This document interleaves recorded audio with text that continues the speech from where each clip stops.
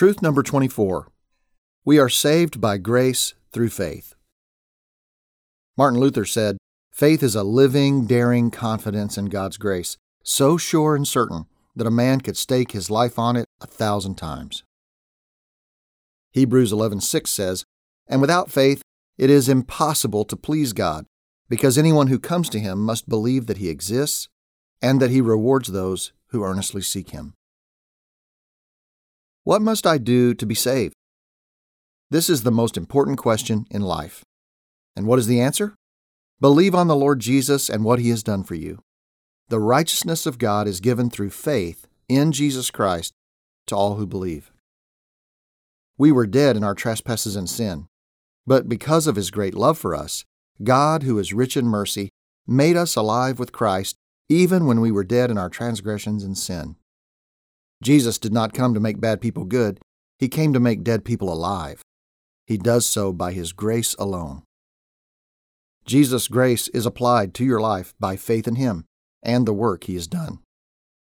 Jesus changes everything for you, but if you don't possess the faith in Him to actually receive it, you will remain stuck in death while life awaits you.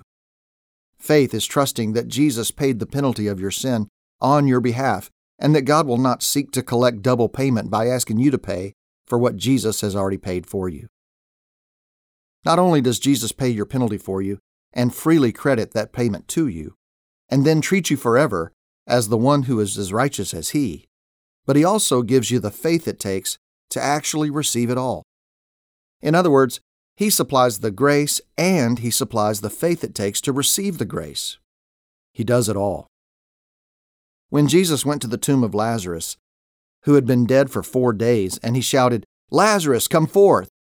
Notice that Lazarus did not march out of the tomb and high-five Jesus, saying, "What a great team we make, Jesus! Teamwork makes the dream work." His resurrection was completely a work of God, and so is yours.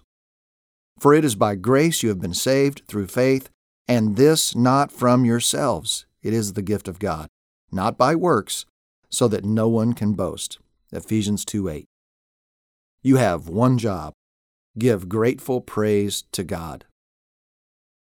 Prayer.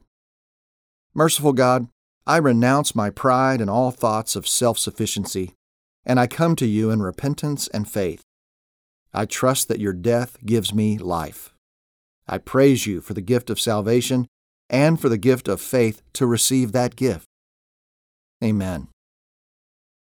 Reflection questions. Number 1, what is easier, to work really hard to earn God's love, or to receive it by faith with no trust in your ability to deserve it? Number 2, how much blessing from God are you leaving sitting in the bank just because you lack the faith to cash His check? Number 3, you were not just bad, you were dead. God isn't making you good, He's making you alive. What's the difference? And finally, practice the memory verse.